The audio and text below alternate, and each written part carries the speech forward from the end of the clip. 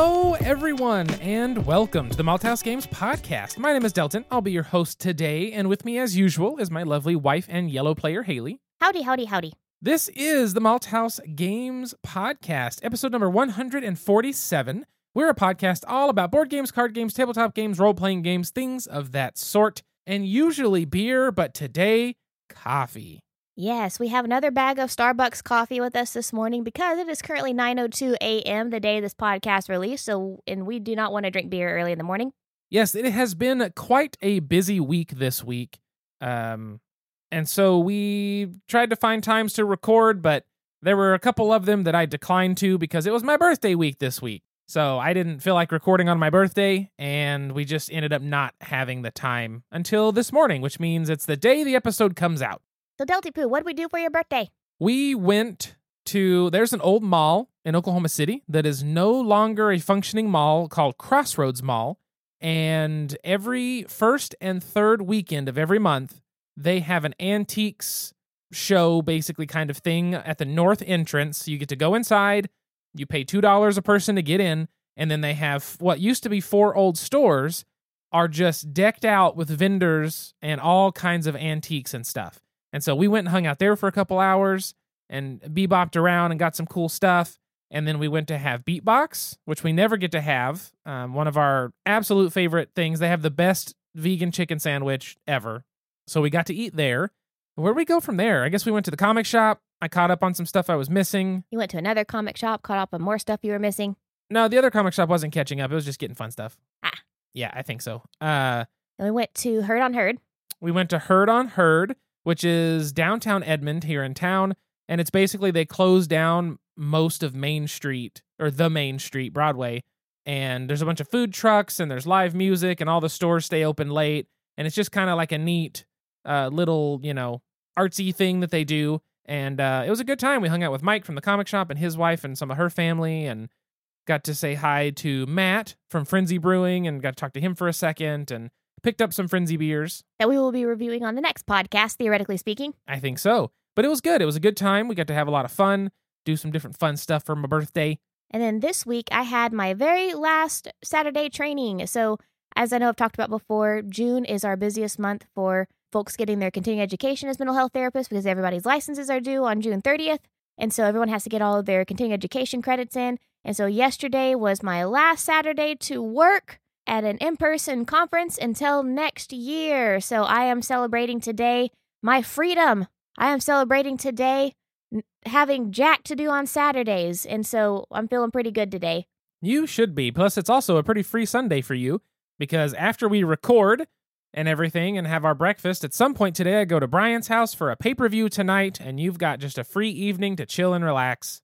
Yes, I am going to plan world domination, probably watch Fear and Loathing in Las Vegas, have a beer, and take a nap. That sounds good to me, I think. So this week I had a couple of days where I was supposed to film, but our filming got postponed, and so I actually had 2 days off from work. And so one of those days, Delton and I sat down and watched a movie called The Battle of the Algiers. We did. We watched Battle of Algiers from 1966 in preparation for the game of this episode and really enjoyed the movie. It was different than I expected it to be, but I enjoyed it. It was I was surprised it was in black and white for being 1966, even though it's cheaper to film with black and white cameras at the time than it was for color cameras, so I understand that. But it was a very interesting movie that showed a lot of it was reenactments basically of actual historical things, and they took the real story of Battle of Algiers and the real people's stories and what happened and got to show it on screen for you. And it was fascinating to watch that and then do a little reading. And by that, I mean listen to Haley reading about the actual Battle of Algiers. So, I'll talk more about what I learned in my terrorism class as we talk about the game. Oh, here's the door. It's straight ahead. It's a game. So the game for this episode, after talking about watching Battle of Algiers, is Colonial Twilight, the French-Algerian War, 1954 to 1962. Colonial Twilight is designed by Brian Train. Art direction is by Roger McGowan, and it is published from GMT Games. Colonial Twilight is a war game that is part of the Coin game series through GMT. Now, the Coin series I have been mostly unfamiliar with until now getting to play Colonial Twilight. This is my first Coin game that I've got to play. Coin is a term that basically means counterinsurgency. So all of the games within the Coin system are going to function in a similar basis, from my understanding, with this one, Colonial Twilight, being the one that's the most different because it's only 2 players. But the Coin system is all built on modern counterinsurgency warfare. I guess not modern, but counterinsurgency warfare built into the game. That's how it functions. There's multiple factions. A lot of times the factions have a bit of asymmetry within them in the game, but one of them or 2 of them, depending on what game you're playing, are going to have essentially guerrilla units, or what's it called when back in the day when the Russians would have people, sleeper cells. You'll have stuff like that where there's a group of people underground. You may know they're there, but you can't do anything about it until they decide to act or you reveal them, stuff like that. It's very interesting as a style in the game. It makes you think, it makes you play stuff a little differently, but the Coin series is a series full of games focused on counterinsurgency and also representing historical wars or battles with a little more connection between the actual history and the mechanics, I would say, because a lot of actual wars in history, especially ones represented. Colonial Twilight, another game that they have, is Fire in the Lake about Vietnam. There is a lot of counterinsurgency. There is a lot of hidden groups and guerrilla warfare, and that's very much represented in these games, and they do it in a way that feels accurate. They do it in a very interesting way that engages you and also makes you think about it. Like I said, the Colonial Twilight is the 2-player version. They have Fire in the Lake. Cuba Libre is the one about the Cuban Revolution.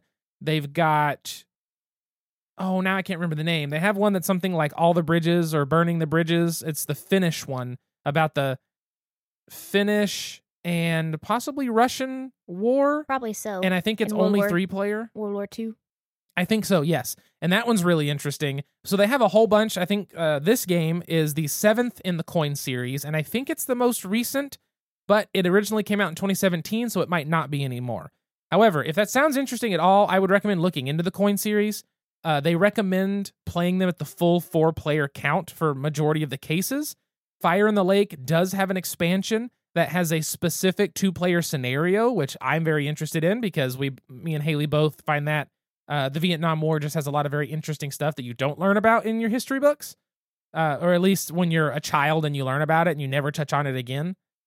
Whenever you attend school in the Oklahoma public education system, then you really don't learn a lot about the Vietnam War, aside from, we won, which is not really true. The age at which I found out we did not win the Vietnam War was far too old. So that's just one of those truths of life. How old were you when you learned that the Gulf of Tonkin incident was fabricated? I don't know what that is, if that says anything. Okay. Well, that was the event that the United States government said was basically the catalyst for us joining the war, when really we were in Vietnam for years before that, trying to keep the communists from taking over. Basically what the U.S. government said was that the Vietnamese army attacked one of our ships in the Gulf of Tonkin. But what really happened was the United States had been surveilling illegally in international waters for a long time and had attacked first. And the Vietnamese army fought back, but they didn't actually sink anything or anything like that. But the United States was like, ha, they provoked us, therefore we can get in the war. And like, girl, you've been surveilling these waters for a long time. All of this came out in like the mid-70s. Too, but that's not something that was really talked about, because I remember learning about the Gulf of Tonkin incident in school, and it was, oh yeah, they provoked us and attacked us in the Gulf of Tonkin and like sank one of our ships, and like, no, that's not what happened at all. But what really, so Delton has been talking about getting into coin games for a while, and whenever he talked about this one, the Colonial Twilight, it's about the French-Algerian War, and what really drew me to it is that, I mentioned earlier, I was going to talk more about my terrorism class. So whenever I was in undergrad, I got a minor in emergency management, and part of that was taking some classes on not only disaster mitigation when it comes to natural disasters, but also terrorism and terrorist attacks and what is terrorism, so on and so forth. And for that class, we talked about, the definition of terrorism. It was the first time I really had a class that gave me alternative definitions of terrorism because, coming out of post 9/11, being like 10 years old whenever 9/11 happened and growing up in post 9/11 war, you're like, oh, terrorists are bad and terrorists are those who attack against the government. But it was really the first time that my little 19-year-old brain was challenged in that, who defines terrorism? And so we watched this movie called The Battle of Algiers, which is one that we watched this week. We watched that in my terrorism class back in the day. And we had to look at, who is the real terrorist in this situation? Is it the Algerians who are fighting for independence from French colonialism? Or is it the French who are, using bombing, using destruction, using intimidation, using torture in order to keep that stranglehold? And so I really feel like this game does a great job of depicting the different tactics that each side used. But Delty, do you want to talk a little bit more about what the game actually looks like? I will, yes. So one of my favorite things, I'm not going to try to detail every rule in this game because if you've never played a GMT game, their rule books are laid out in a fashion where you can always find the rule you're looking for. However, learning the game is a bit of a struggle because, and I've talked about this before, number 1, Introduction, 1.1, General Course of Play, 1.2, Components, 1.3, The Map, 1.3.1, Map Spaces, 1.3.2, Wilayas and Sectors, 1.3.3, and it's like that the entire time. That is the rulebook. So if you've never learned a GMT game from one of these rulebooks, it's really nice because you don't miss hardly anything. There's still a few rules you might have to scope around for to clarify, but it's the best way to lay out a very complex game in a more concise manner than being, wordy and trying to make it, what's the term? You don't want, instead of making your rulebook like a regular where it's teaching you the game and talking to you about things, this is strictly stating the facts. This is how the action works. There's no, anything else. I don't know. This is very organized and very almost like bullet pointed. It's very clinical in the way that it teaches. So I'm not going to go over every detail of everything, but I want to make sure I touch on a lot of stuff. Before I dive into more about how it represents that, there are 3 scenarios in this game. The short game, which took us 3 hours because... partially because it was late in the evening, which means my medication is less effective. We're both tired. And also, there's a lot to think about in the game. I could definitely... So I told Delton, if he's on his medication or not, I married him without medication. That's okay. He doesn't have to be on ADHD medicine. If it helps him, that's awesome. But you could definitely tell whenever it was wearing off about 9 o'clock at night because he'd be drumming on the table, looking at the board. What am I going to play? Go and turn his attention to Penny. Start drumming on the table again. Talk about something off topic. I say, Delton, you gotta play your game. Oh, yeah. It happens, It happens. It happens. There's also the middle length game and then the full game. The full game includes all the cards, all the special things, all the events that can happen, where the short game and middle game are slightly modified. So if you want the full experience, which we have not played yet, it's the full game, but you really have to have the time to sit down and do it. And I really wouldn't recommend it for your first play, just based on how the game functions and how complex it is. But that being said, when Haley referenced watching this movie in her terrorism class, and how, who defines what a terrorist is, I think my favorite way that this game depicts it, and I think it's so good, the more I've thought about this game. So, in a space on the board, there is essentially the number of the population, which, from my understanding, a single number on population estimates was around 100,000 people, something like that. Population can be 0 through 3. There can be population. There can be bases, yours or your opponent's. So you can have up to 2 bases on a space. You can have government control or FLN control. Now, FLN is the oppositional force against the French. It stands for the Front de Libération Nationale, which is essentially it's a liberation unit. And so that's actually the political party that's still in power today. Is it really? So they were, spoiler alert, FLN won, French withdrew, so on and so forth. But the FLN actually was the sole political party that could remain in power until the 80s. And then they allowed for a multi-party system. But they were reelected, I think, in the mid-90s or 2000s, and they've been in power ever since. That's kind of crazy. But yeah, so that's the faction that you play. If you play the Algerian people, you're the FLN. The other people play the French. So the spaces can have government control, FLN control, or neutral. That's just who has the most pieces there. And then there is also a support. They can either oppose the French control, they can be neutral, or they can support French, colonialism, French's control of Algeria. And something you can do is different actions in the game have the capability of putting a terror marker in a space on the board in one of those regions, whether it be in the city of Algiers, whether it be in any of the neighboring sectors of the city and things like that. You can put down these terror markers. Generally, when you put down a terror marker, it's because you've done something terrible and terrifying to the people there. But here's what I love, and this is I truly think this is a fantastic way that this is represented in the game, because it's not represented that you are doing something that's like terrorism. It's that the people in that space are perceiving your action as terrorism, which means I could, being that I played the FLN side, I could have came in to one of the sectors or whatever, and I could have added terror. There's an action on my side called terror. And it literally, you go into a section where you have an underground gorilla, you activate them, and then you place a terror marker, and then you set the space to neutral. If they were for the French government, they're now neutral. If they were opposing the French government, they're now neutral. Well, the funny part is, I could do that anywhere on the board. Where am I focusing that?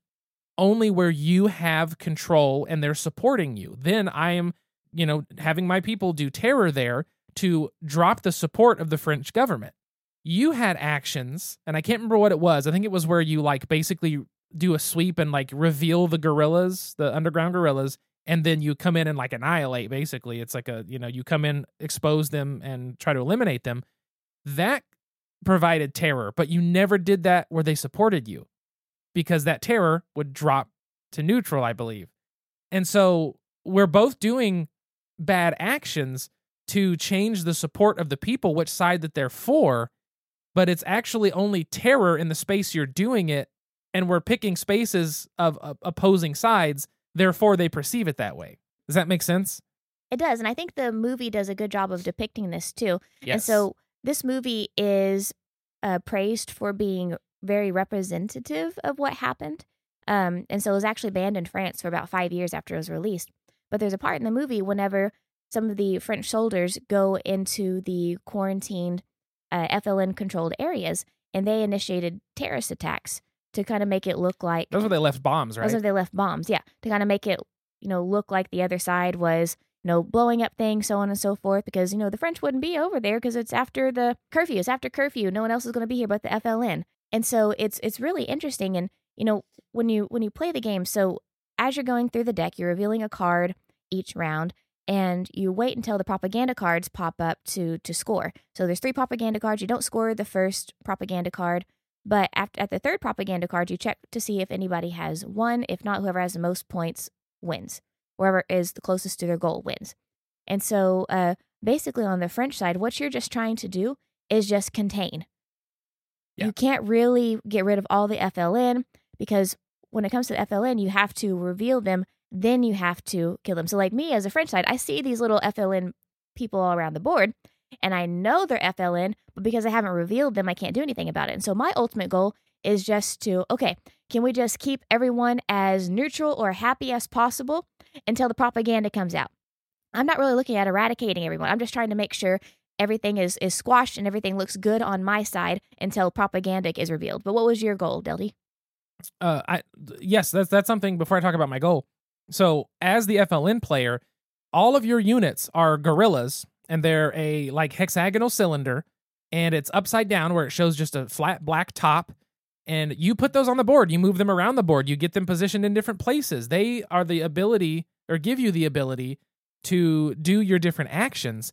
And only if you activate them for whatever, whether it be combat or different actions, committing terror, or if Haley activates them by revealing them through a sweep or some kind of other military thing, then they flip over to show the crescent moon and star, because I believe that majority of the FLN was also from the Muslim side of Algeria. They're wanting to create an Islamic state. That's right. Thank you. And so that's the symbol they use for the depiction. And so you flip it over and you see the crescent and star, and you're like, oh, those ones are active. And so then you have active people, which means they've now been revealed to the government, the French government. And so I like that when they're face down and underground, they know, they're there, but you don't know, like thematically, you don't know who it is. You know, someone here is part of the FLN, but you have not a clue what person it is until they happen to be revealed, whether by force or by choice. And so I really enjoyed that. But on the FLN side of the game, for me, my goal is to basically try to force the French out or try to take over different regions and push their support to my side. I want bases out. I want as many FLN bases as I can get on the map, which I had at the end of the game, all 15, actually for a while. And then I want to come in and the cities and the main regions of the board where there is 2 or 3 population, I want to get in there, kick your support out, and make them oppose you as the French government. And so that's my entire goal. So Haley's trying to just maintain with a few people here and there, and I'm trying to come in and start swaying people all over the board and start doing all kinds of stuff.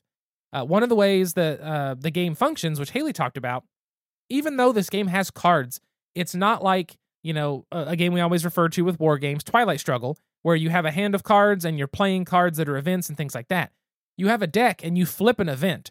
That event card has a top section, which generally supports the government side, and a bottom section that generally supports the FLN side. On your turn, if you choose to use that event card, you can pick which one you want to do. And I really liked that because it's like there's an event, and depending on who picks it, depends on how it's perceived or what happens. And I kind of liked that idea of it's the same event for both people, but it kind of shows 2 different sides of how it was received as well as what it did. And I just liked that. Like one of them was some kind of meeting. I don't remember if it was like an Islamic meeting of heads of the Islamic State or what, but it was like a big meeting. And on your side, it was like did something bad, I think it did something bad for you or good for you. Like you started stocking up. And on my side, it did something good where I could do something else. But it was like fascinating because it's the same event, but the 2 sides view it differently. So whoever activates the event gets to use the benefit because that's how they perceived it. And I really enjoyed that with the event cards. I thought that was neat. One thing I want to point out, which is probably my favorite thing in this game, is the way you choose your actions. So there's this little, I almost wanted to say like a pentagram. It is kind of like a pentagram. It's like... It's not quite, but yeah. So basically you have different actions, and so whoever takes one action, the second person can only take the actions that are next to that action. Yeah, so it's the initiative track, and there are 5 spaces that you can pick. There is always going to be a first player and second player, and the 2 best actions on the initiative track of 5, if you take that action, it forces you to be second player the next turn. So what happens is the first player picks, and the next player can only pick one of the 2 adjacent actions to it. And so just to give a quick overview, there's 5 actions. One of them is pass, which is adjacent to the other 4. So imagine pass as a house, and the other 4 actions are the left and right walls, and then you draw a house like a little kid, where you draw a square with a triangle on top. The 2 sides... Like a gingerbread house. Yeah. The 2 walls of the house. On the left is the event. On the right is your operation.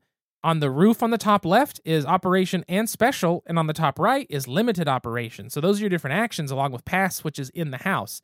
So if Haley picks the best one, which is execute operation and special activity, the top left roof of that house, I can only choose a limited operation, which means I'm very limited. I can do something in a single zone, basically. I can choose an event, which is the event card, or I can choose to pass, but I can't choose the other good action. But Haley picking that one, the best action, also means she's going to go second the next round, which means I'll get first pick. So for her, it's like, well, I get really good turn this turn, but then I'm going to be at the whim of where Delton wants to place.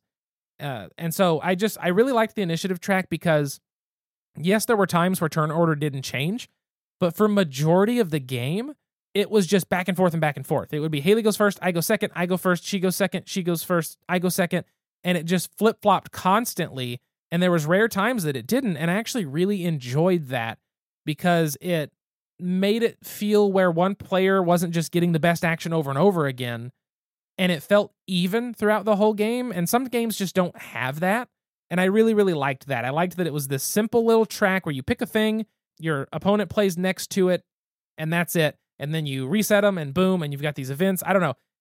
It was surprisingly, aside from the rules being complex, and yes, every action does take a second, because it's like you can target a non-support city or any sector that doesn't have support and does have an underground guerrilla to then do this action, which is going to cost this, and here's how you do it. So everything has a prerequisite, essentially. It all has a cost, and then it all has what actually happens when you do that action. So it's pretty like advanced in that, but once you get into it, it all makes sense.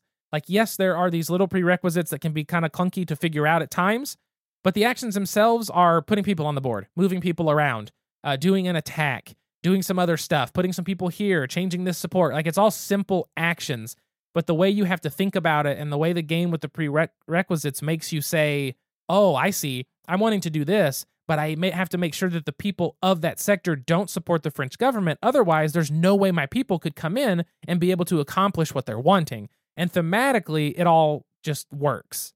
And so I've just really enjoyed it. It's a complex game, but it makes me immediately want to play more coin games and also play this again for sure. Absolutely. And GMT does a really good job because, like Delton said, it's a complex game.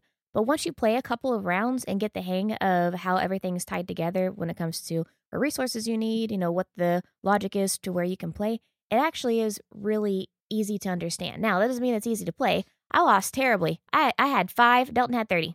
Yeah, you lost really badly. I lost really bad because there's one point in the game where Delton had this card out and I kept trying to, establish a coup, trying to take this card out, trying to make this card no longer present, and it was not working. My rolls were not working well at all.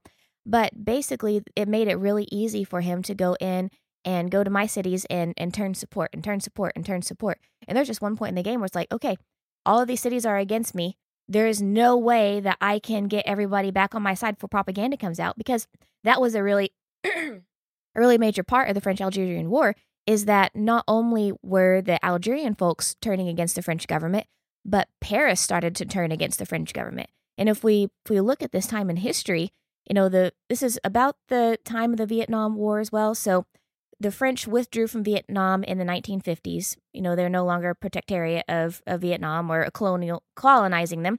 And so this is also the time, whenever the United States is getting into Vietnam. But this is really the time whenever you're having a lot of live news broadcasts.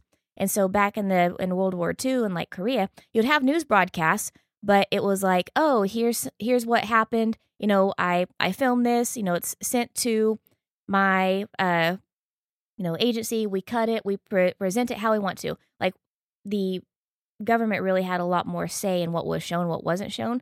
And really everybody was kind of rally around the flag, we have to get through World War II, But Vietnam kind of changed that because of technology as well, because you had the live news broadcast. You also had, were able to show things on the ground as they were happening. People had a lot more resistance and felt more comfortable resisting things. And so in Paris and like the metropolitan areas of France, they started to see what was happening in Algeria and in real time.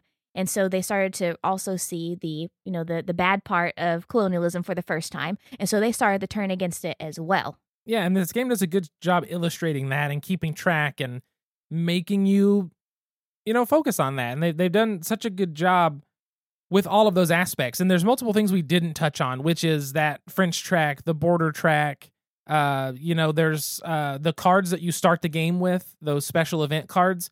You can play them whenever you want, but different ones cancel other ones out. So you have to debate, how long do I want them to have this card? Which we also had some like misunderstandings of the rules in terms of those. We've got that figured out now. But there's other little details that we obviously haven't gone over, but the game's it's got a lot, and it's got it well represented for the actual history. And I think it just does a good job. Seconded. So hopefully at BGG-Con, because I always go to the bazaar and try to find a few things, I'm really wanting to pick up Fire in the Lake. Because that's the one that grabbed my attention at first for the coin games. But I think I'm going to have at least a list of coin games to keep an eye out for. War. What is it good for? Apparently board games. Hey, what can I get you? I'd like a topic. Any special way? Make it a top shelf topic. Coming up. Enjoy. So before we get into the topic of today's episode, we wanted to review something because we don't have our beer today, so we're not reviewing beer. So instead, we're going to review Oreos. Which one are we starting off with, Delty? So we have 2 different flavors of Oreos here, courtesy of our friend Lee. Thanks, Lee. And the first one we're going to try is not my favorite of the 2, I know from previous facts, but it is the cotton candy Oreo. I can have one and be satisfied. And I'm about to have one now. I should say both of these are on the golden Oreo cookie. It tastes like cotton candy. It really does taste like cotton candy. It's not necessarily what I want in an Oreo, but I appreciate the novelty. It tastes like cotton candy, but it reminds me of the pre-bagged cotton candy you can buy at the like Walmart. Mm-hmm. It doesn't taste like fresh cotton candy. And the cotton candy flavor is good, and then the golden Oreo cookie is good. Together is kind of odd. I would not want to dip this in milk. It is pink and blue cream, which is strange. Let's save the other one for after the topic. I need a palate cleanser. Damn it. I was excited for this other one, but fine, we'll wait. You'll be more excited when you don't have an aftertaste of cotton candy. Probably true. I'm almost at coffee too, so that sucks. But anyway, so the topic for today, we wanted to talk about war in games. More specifically, the way that war is represented in games, good and bad. So, for example, in Colonial Twilight that we just talked about, how basically it shows, 2 sides of the war and how each side did things that could be considered terrorism. Each side did things that morph the support of the people that they are either fighting for, or I guess both of them are fighting for, just in different ways, but they support or oppose. And it's a good way of it showing 2 different sides of a war, because a lot of times when we talk about war, we look at it from one side, the side that is supposedly correct. And that's just how it is. So we wanted to talk about that, about how war is represented in different games, and kind of what's interesting about how it's representing real ideals and real actual things from war. Obviously for us, it's just that we've read about or heard about or watched or something like that. But so we thought that was a decent topic for today.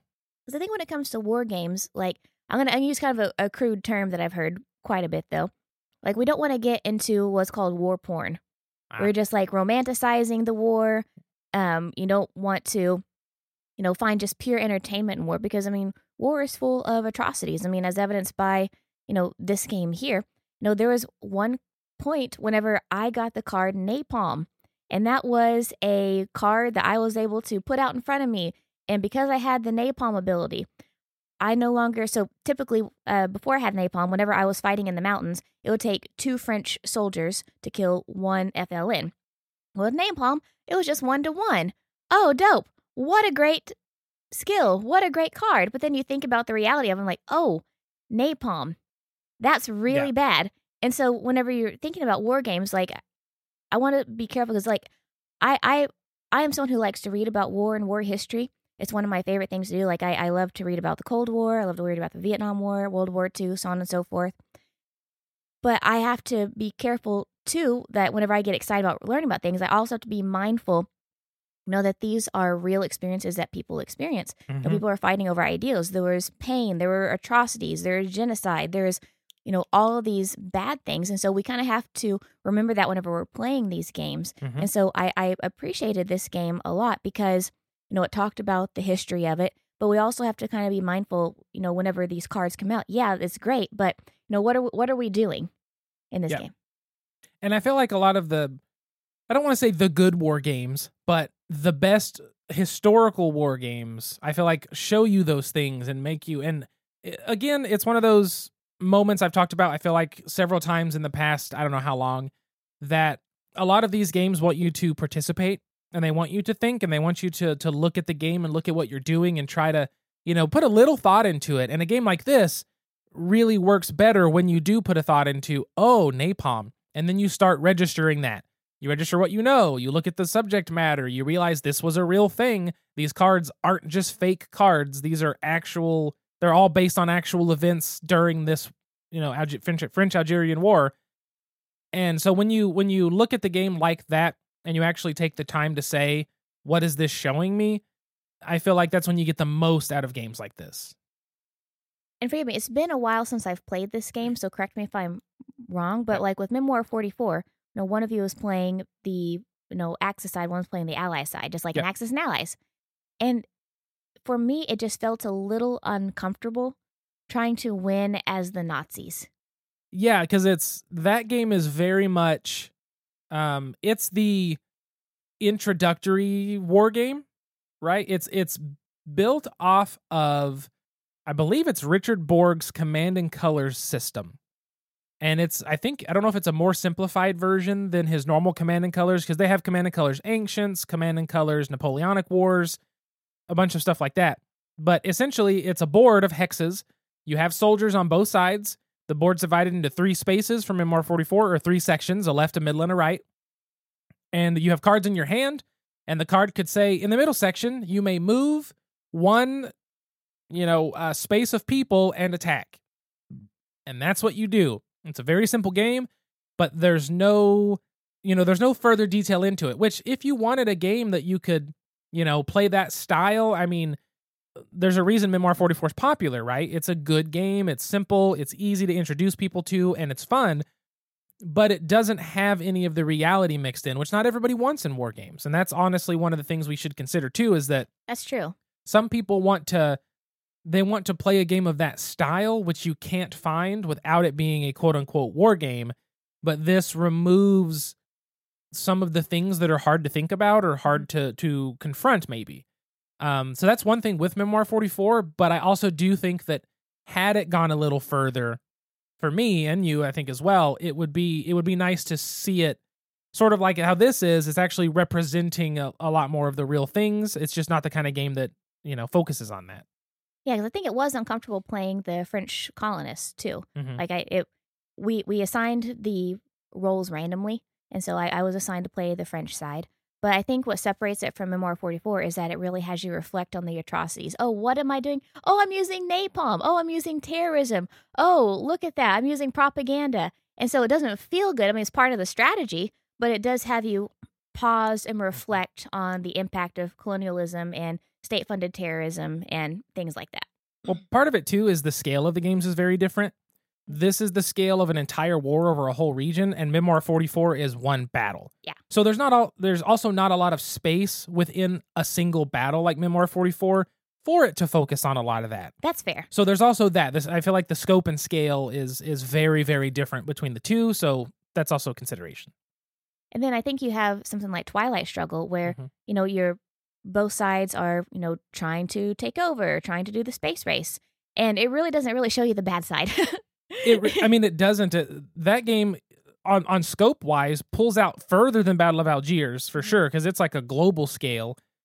It doesn't show you a lot of that. It gives you cards based on historical events, which you can read and look at, but it doesn't really lend itself. Now, given the Cold War wasn't an actual war, but there was it was like a political war and stuff like that, right? More so. Yeah, it was more of a political war, proxy, like establishing proxy wars all across the globe, so on and so forth. Yeah. But I mean, it doesn't really show, the torture, the experiments, the, attempted biological warfare. So I love Twilight Struggle. I've tried it multiple times before. It's one of my favorite games. And like Del said, it goes very in depth into, historical events. And there's all of these different tracks you have to pay attention to, which is important for the Cold War. Because like you said, it's not just like fighting one-on-one, who's going to kill as many troops. Like, no, it's space race, it's global domination, it's ideology, so on and so forth. But that one, it doesn't show you the bad. Like, what am I doing as Russia to take over? What am I doing as the United States? And so I feel like even though Twilight Struggle is my favorite game, I feel like Colonial Twilight does a better job of like making you sit in the reality of it. I think so, and I think part of that, again, comes to scope, where Colonial Twilight zooms in enough that you can see just this one country's, struggle in this war between two people, where with Twilight Struggle, it's a worldwide thing where all you're doing is simply swapping a number for a number. There's a little bit less, it's less zoomed in, but what I think Twilight Struggle does really well with representing real war is the fact that real war is not, like Memoir 44, just one battle. Real war is not just, the Battle of Algiers, just these two people's control over this region.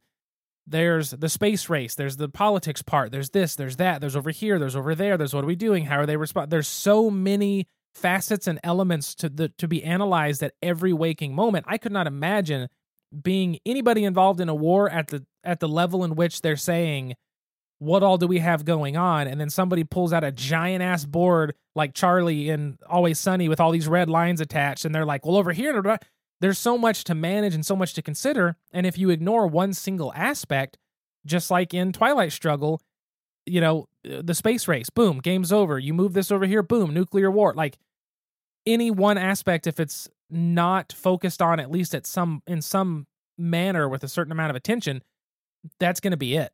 And so I like the way that it represents that. It represents that it's not a single focus. It's not this single battle. It's this massive thing with all these elements. So that's one of the reasons I put it on here is I really like that representation from the game. I like that as well. And because like for me, I know I've talked about like between turns, I like to strategize. And so it helps me to like pay attention to all these different things. Mm-hmm. But, with Colonial Twilight, it has a little bit of that. Because like, for example, there is a card that is the UN resolution. So basically what happened was, the United States was a supporter of the French. And there was one meeting at the UN where not necessarily that the United States went against the French, but they stopped backing the French in this. Yeah. And so it kind of talks about that too. And so it was, I forget what the card actually did, but I know it affected the way that the Parisian track was. So like, the Parisian track was like, how do the people in Paris think about what's happening in Algeria? And it affected that negatively whenever the United States no longer supported the French. Yeah. And so like it also had cards like Morocco. Morocco had a bunch of, like Delton said, agents that were hiding out in there. And like there's parts of the board, which we didn't really touch on too, of, pulling Morocco onto your side. Or yeah, so Morocco and Tunisia are both at the time. Morocco and Tunisia, I believe, were both also under French control. I think Tunisia was Italian. Italian? Yeah. Well, they were both not independent, and there is a card in the game that I think is either not in the short game or has a capability of being one of the random events, but it gives them both their independence, which did happen before Algeria got its independence. So once those become independent states, you can do more stuff with them. But in the beginning, you can just move your units from there. You can pull people in because there was a lot of people kind of doing had the same ideology, had the same goals. But it did have that though, where you had to focus on that as well. So something else we have on here, we have two more that we put on our little list.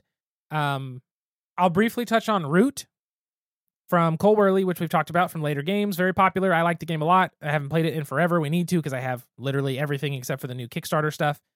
And it is essentially a coin game without being a coin game because it has, these people that are just out and about doing this stuff. And I can't remember if it's the Woodland Alliance or who it is, where you put support tokens and then out of nowhere you pop up and boom, suddenly there's units at that little forest clearing or whatever.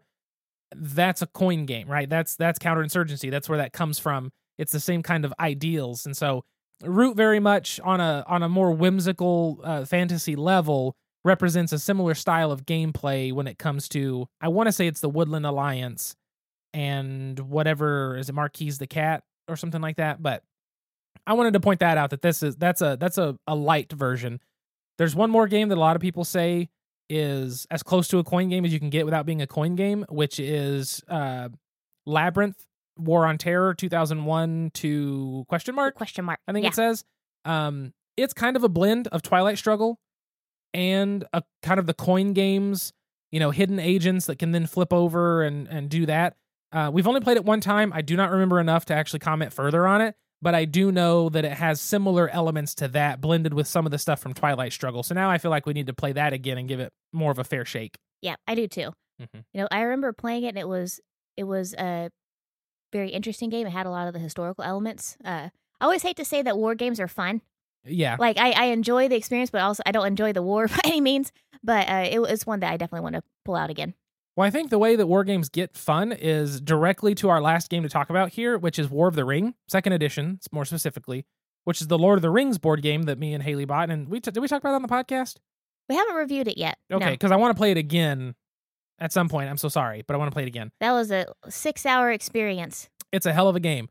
But that is a way to experience a war game and be able to have fun because it's a fantasy setting based on a fantasy thing. It's, easier to drink that cup of tea, than something like Colonial Twilight. But something that I love about War of the Ring, which is another thing that in wars that happens, I like that as the free folk, which is, the side of the Fellowship and all the essentially good units, not Saruman and all that bad stuff.